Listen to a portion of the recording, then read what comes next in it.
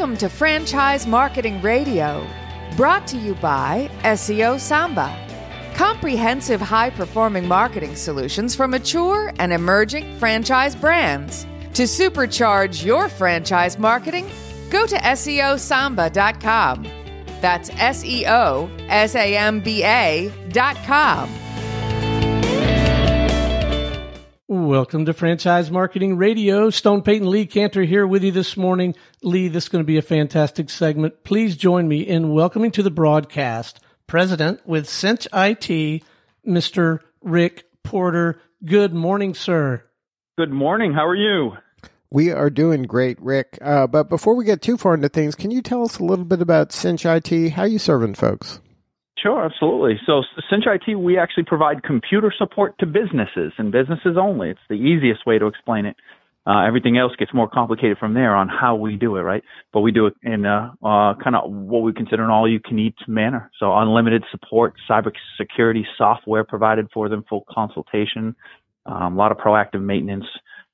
But that's exactly what we do. We provide computer support to businesses. And then how do you define business? Is it business of any size? Can it be a one-person solopreneur, or is it enterprise-level companies like a Fortune 500? We work with just about any size business. Our sweet spot is anywhere between 10 to 65 employees. We have employers that have 2 or 3. We have businesses that have 2 or 3 people, and we also have businesses that have 600 plus. So we work with a wide range. Our sweet spot, like I said, is about 10 to 65. Doesn't really matter the industry they're in. We work mostly with industries that are heavily compliant. So that might be your healthcare industries, your manufacturing industries, your professional services, legal, CPAs, things like that. And then in those cases, like say it might be a doctor's office with several doctors, and then you become kind of their help desk for anything computer related. Yeah, absolutely. We consider ourselves part of their team once they come on board with us. So we don't want them to necessarily think of us as outsourced. That's a dirty word nowadays sometimes. But we're just an extension of their company. We are their IT department. So we sit in on board meetings if need be. We meet with our customers regularly. We know what's going on with their business, if they're looking at acquisitions or downsizing or moving offices. So full consulting. We do all the on-site support. We do the remote support, all the proactive maintenance. So yeah, like you said, the help desk and the on-site support and that CTO level consulting for them as well. Now, tell us about how Cinch got started. Did it start as just somebody who was doing this in a local market and said, hey, maybe I can franchise this? Yeah, absolutely. That's pretty much exactly how it happened. We started off like most IT companies are out there. Just a couple of nerds who, like working on computers, building computers and tinkering and things like this. And this was back in 2004. And our industry wasn't a very strong industry. We considered so the technical term for us is what's called a managed service provider. In other words, we do everything for them. And that didn't really exist back then. But we were tinkerers, and we had a business come to us and say, hey, any chance you guys can help us fix a couple of our computers? I know you guys are really good at computers. And we said, yeah, sure, no problem. We'll go out there and help them out. And we did that, and by God, they sent us a check. And all of a sudden, we're a full-fledged business. We're an IT company. And so we went into business, and we struggled for 7 to 8 years. Struggled. We made tons of mistakes, wasted so much money, but we learned from them. Eventually, we put together a nice, compelling offering. We learned how to actually sell our services, not just play with computers. And we hired some really great people, and we saw tremendous success as soon as we put all of those pieces together. And we started to grow. And our customers started out in this Massachusetts area, and they naturally started to spread all over New England, eventually all over the country. And it's mostly due to their own successes. Our customers are what propelled our growth. They might be headquarters here in Massachusetts, but they're buying and they're growing. And all of a sudden, a customer that was here and only here is now in 15 states across the U.S. And we're providing support to all of them all across the U.S. And so we've been very fortunate to work with some really amazing customers who have fueled our growth. And that's kind of how we got into franchising, to be honest with you, we were 2017, I think we were traveling to about 34 different states. to do the boots on the ground work and really help our customers locally. And it was difficult to manage, and we could see that long term it wasn't a great scalable solution for us to travel all over the place. So we looked at different ways to be able to support our customers better, opening up our own offices, and so on and so forth. We hired a lot of consultants, and at the end of the day, we decided franchising was a fantastic model. I personally love the industry. I love the fact that those franchise owners have real skin in the game. They're always going to outproduce any office that I open that's corporately owned, because they have skin in the game. And so it was a real natural choice for us. And now we're able to work with our franchise partners to support our clients better as well, and see the entire brand grow, which was fantastic. Now, when you were expanding and your clients were like, okay, now we started in Massachusetts, but now we have an office in like Charlotte, and you're like, wow, now I got to go to Charlotte periodically to service that office, right? That was probably a pain. And then you're like, okay, I'm going to make an offering for a franchisee in Charlotte. Do you give them kind of a built-in client base already with the existing clients? Is that part of the arrangement? Yeah, so the arrangement is obviously, they're going to do their traditional work. So we do a very extensive training program that involves both the sales and the local marketing side, and how to win customers and how to sell the product, the offering. But then we absolutely have that revenue sharing model where, if I have a customer that happens to have a satellite office in Charlotte, I can absolutely call up my Charlotte franchisee and say, hey, I got a customer who needs some help on sites. Would you mind being boots on the ground? There's a revenue share opportunity for the time that they spend. So they actually do get to make additional revenue off of the other franchise partners, which is pretty interesting. And it's a great resource for our franchise partners. Now, how did you develop that system? Because that is kind of a little different than a lot of franchises. How did you come up with something that everybody, was high-fiving at the end of the day? Mostly because it's our franchise model is really designed for sales professionals, right? And that's a lot different than most of them that are out there. And the sales professionals, they're going in and they're meeting with business owners, and they're trying to get into some of these larger accounts. And it's a pretty common question. When we meet with these larger accounts, it's, hey, I have 15 locations across the country. Are you going to be able to support them? And it's really nice for them to be able to say, absolutely, we can.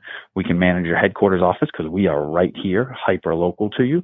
But also we have partners in all of these locations that might be able to help you out. And obviously we're an emerging franchise, so we do not have locations everywhere, but we're very transparent and say this is where we do have them. And we're a growing franchise. So it's for them, it's an easy conversation to have.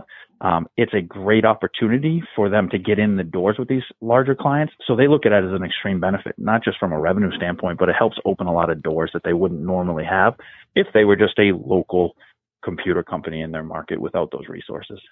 Now, you mentioned sales professionals as part of the persona of a franchisee.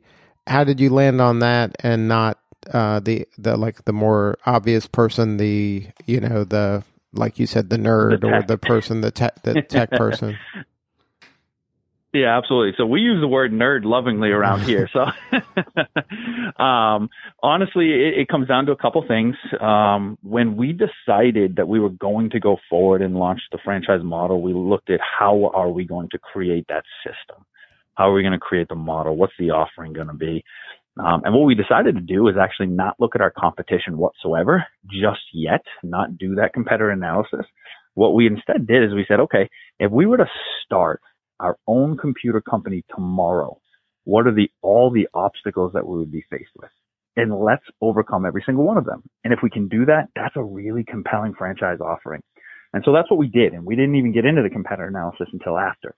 One of the things we learned along the way, and this is pretty well known in our industry nowadays, is that most IT companies are technical, owned and operated by technical professionals. Mm-hmm.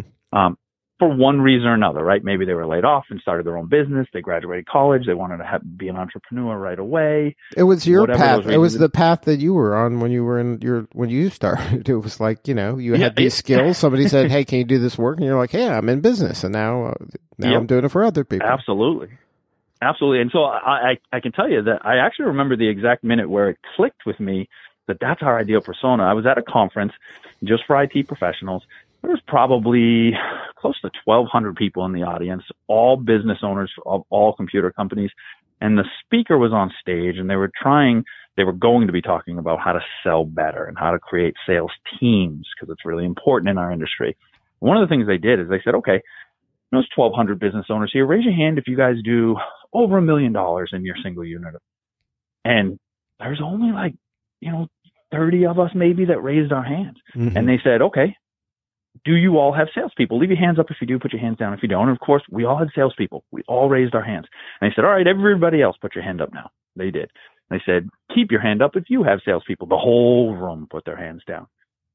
The interesting part is there's tons of brilliant technicians out there. What the issue is it's a different type of personality.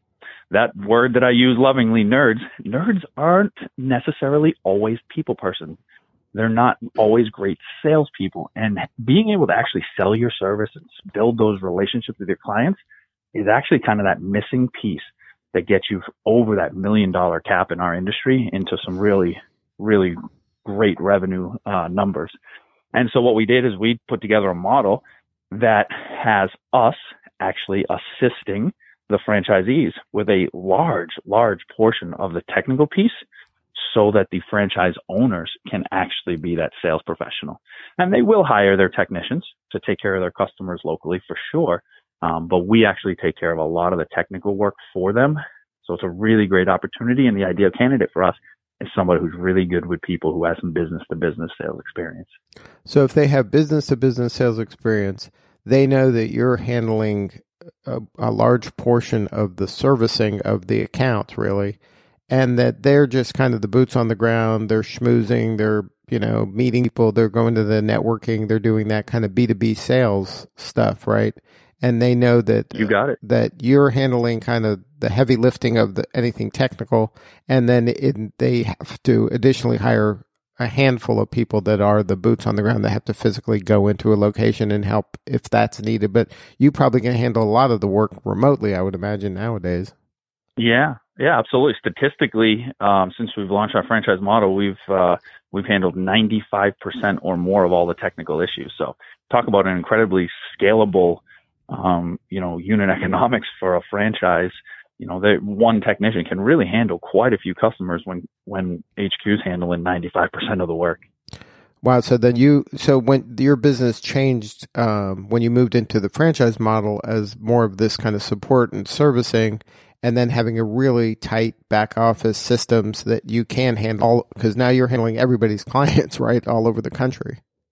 Absolutely. Yeah. We have a centralized help desk that handles help desk for all of our franchisees all across the country, which is phenomenal, and it's incredibly rare. It's a very unique model in the computer services industry. A lot of people, if they want something similar, they're outsourcing to a third party. And this is, in my opinion, of course, it's brilliant. It's our customers are your customers. It's our reputation, our brands, both ways. It's a very, very synergistic relationship. Now, you're handling a lot of the technical expertise. Are you helping them with the local marketing, or is that pretty much that's the only thing left for them to do? So we do, I would say it's split. So what we do is we do a lot of coaching on the sales side, as far as the type of local marketing efforts they're going to make, whether that's, so we have one we call tier partner meeting. So we teach them how to connect with tier one partners. Tier one partners would be their customers, or could also be our customers, and vice versa. We coach them up on networking and techniques for things like walk-ins and cold calls for that local marketing. And then we also help on the larger picture side of things. So we actually build their local websites for them. We launch remarketing campaigns related to their pages.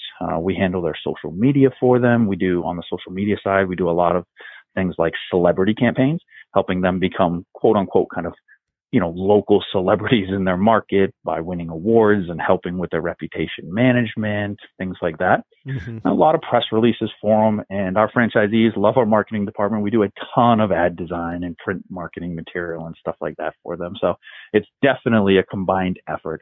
They're the boots on the ground doing the marketing, but we try to do a lot of behind the scenes digital marketing for them in their local markets. And then how are you identifying that sales professional? They don't have to even have sold IT before, I would imagine. They just have to be a good B2B salesperson? That's absolutely right. If you were to ask me, like, who's your absolute ideal candidate, it's that ADP sales rep, right? Or that Paychex sales rep, somebody selling payroll. That's a great, individual that would do phenomenally well. Why? Because they're selling a product like payroll. And I don't want to offend anybody, but right, sometimes to an extent, payroll is payroll. Everybody's going to do a good job. It's about customer service, not necessarily the product. And the prices are all pretty similar, the same. Man, if you can sell payroll, I feel like you can sell anything. Right. And you have great B2B relationships already. So it's an ideal candidate.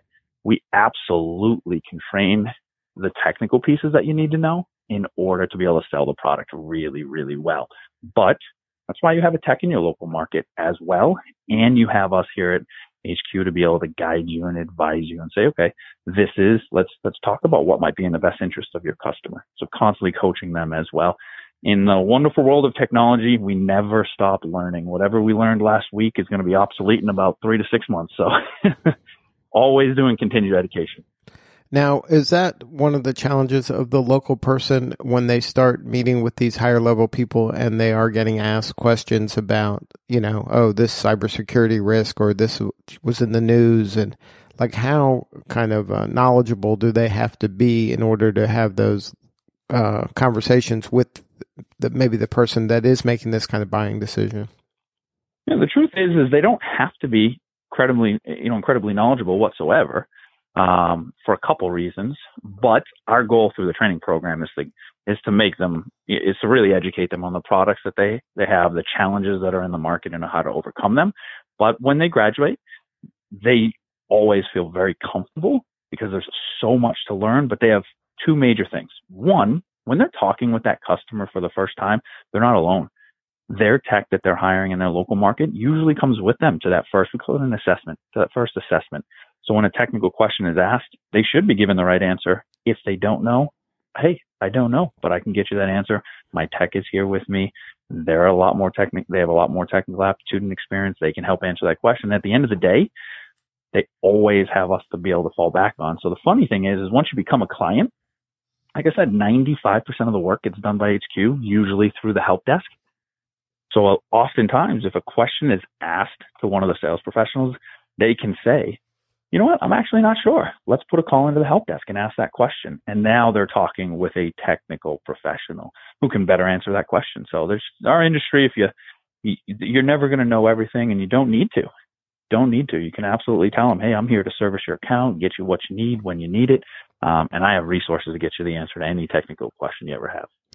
Now, when you're talking to that person that's the payroll person and maybe has a job in payroll, and now you're offering them this business, this opportunity to have their own business, do they, while that they eventually feel confident that any question can be answered by their team, is it you have to get over a little bit of a hump emotionally for them to not have some imposter syndrome that, maybe I can't, I'm not smart enough to do this, or I don't have that kind of technical knowledge? Like they have to believe what you're saying at some point in order to do this. Yeah, but absolutely. Is that like an emotional kind of challenge of the selling to get them to believe that they can do this?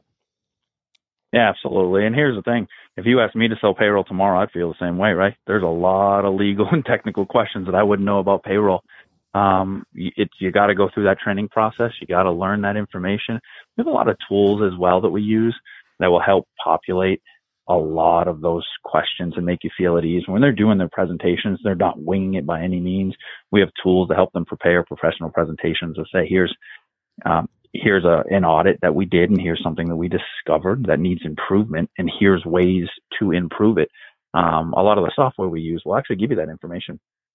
But yeah, absolutely. It's like anything else that's new. You got to learn it until you're comfortable with it.